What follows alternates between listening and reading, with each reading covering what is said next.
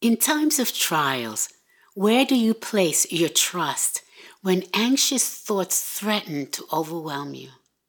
Do you rely on yourself and others or trust God in difficult moments?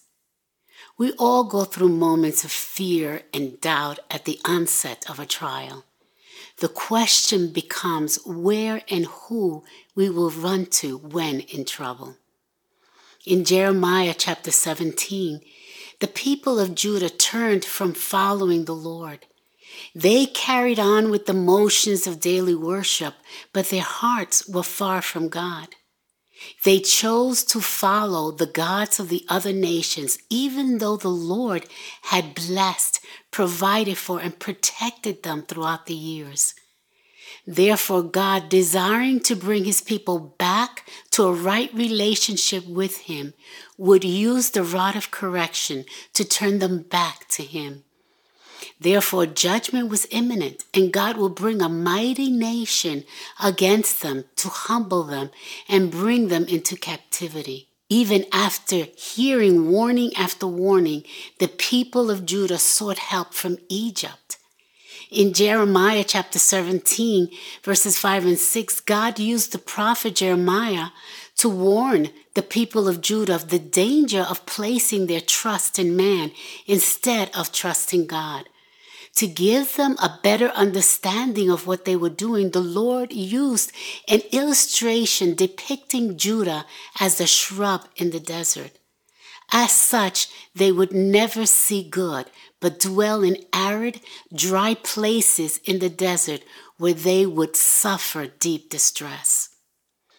In contrast, Jeremiah chapter 17 verses 7 and 8 states, "Blessed is the man who trusts in the Lord and whose hope is the Lord. For he shall be like a tree planted by the waters, which spread out its roots by the river, and will not fear when heat comes. But its leaf will be green and will not be anxious in the year of drought, nor will cease from yielding fruit." Here, the Lord uses an image of a tree firmly planted by the waters that spread out its roots by the river to demonstrate the life of those who trust God. The river represents vitality, refreshment, hope, and growth. Oh, the many blessings that come to those who trust God and whose hope is the Lord. They do not need to fear when trouble comes because their hope and trust are in God, who can do immeasurably above and beyond all that they can ask or imagine. Those who trust in God will continue to be blessed and satisfied, drinking from the river of God's faithfulness even in the stressful times. They will bear fruit because their water source is God himself. The Lord is the fountain of living water. Only he can meet our every need. We will not suffer need nor lack any good thing. All expectation, everything hoped for, comes from God alone. However, if we are honest, we are not always in this frame of mind.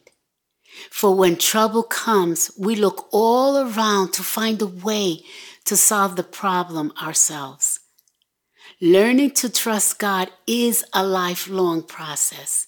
Each trial God has designed to grow our faith and trust in him. As our trust in him grows, we can experience inner peace and complete satisfaction, knowing he will fulfill all his promises. Perhaps disappointment and discouragement have kept you far from the Lord. Let me encourage you to commit yourself anew to him, no matter the circumstances you may be in. So whether your suffering is a direct result of turning from God, from past mistakes, a failure to trust God, or a trial brought to you to increase your faith, draw near to him once again, and he will draw near to you.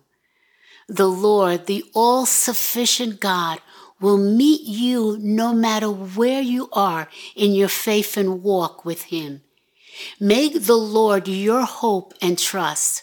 When you do, his richest grace and blessings await you.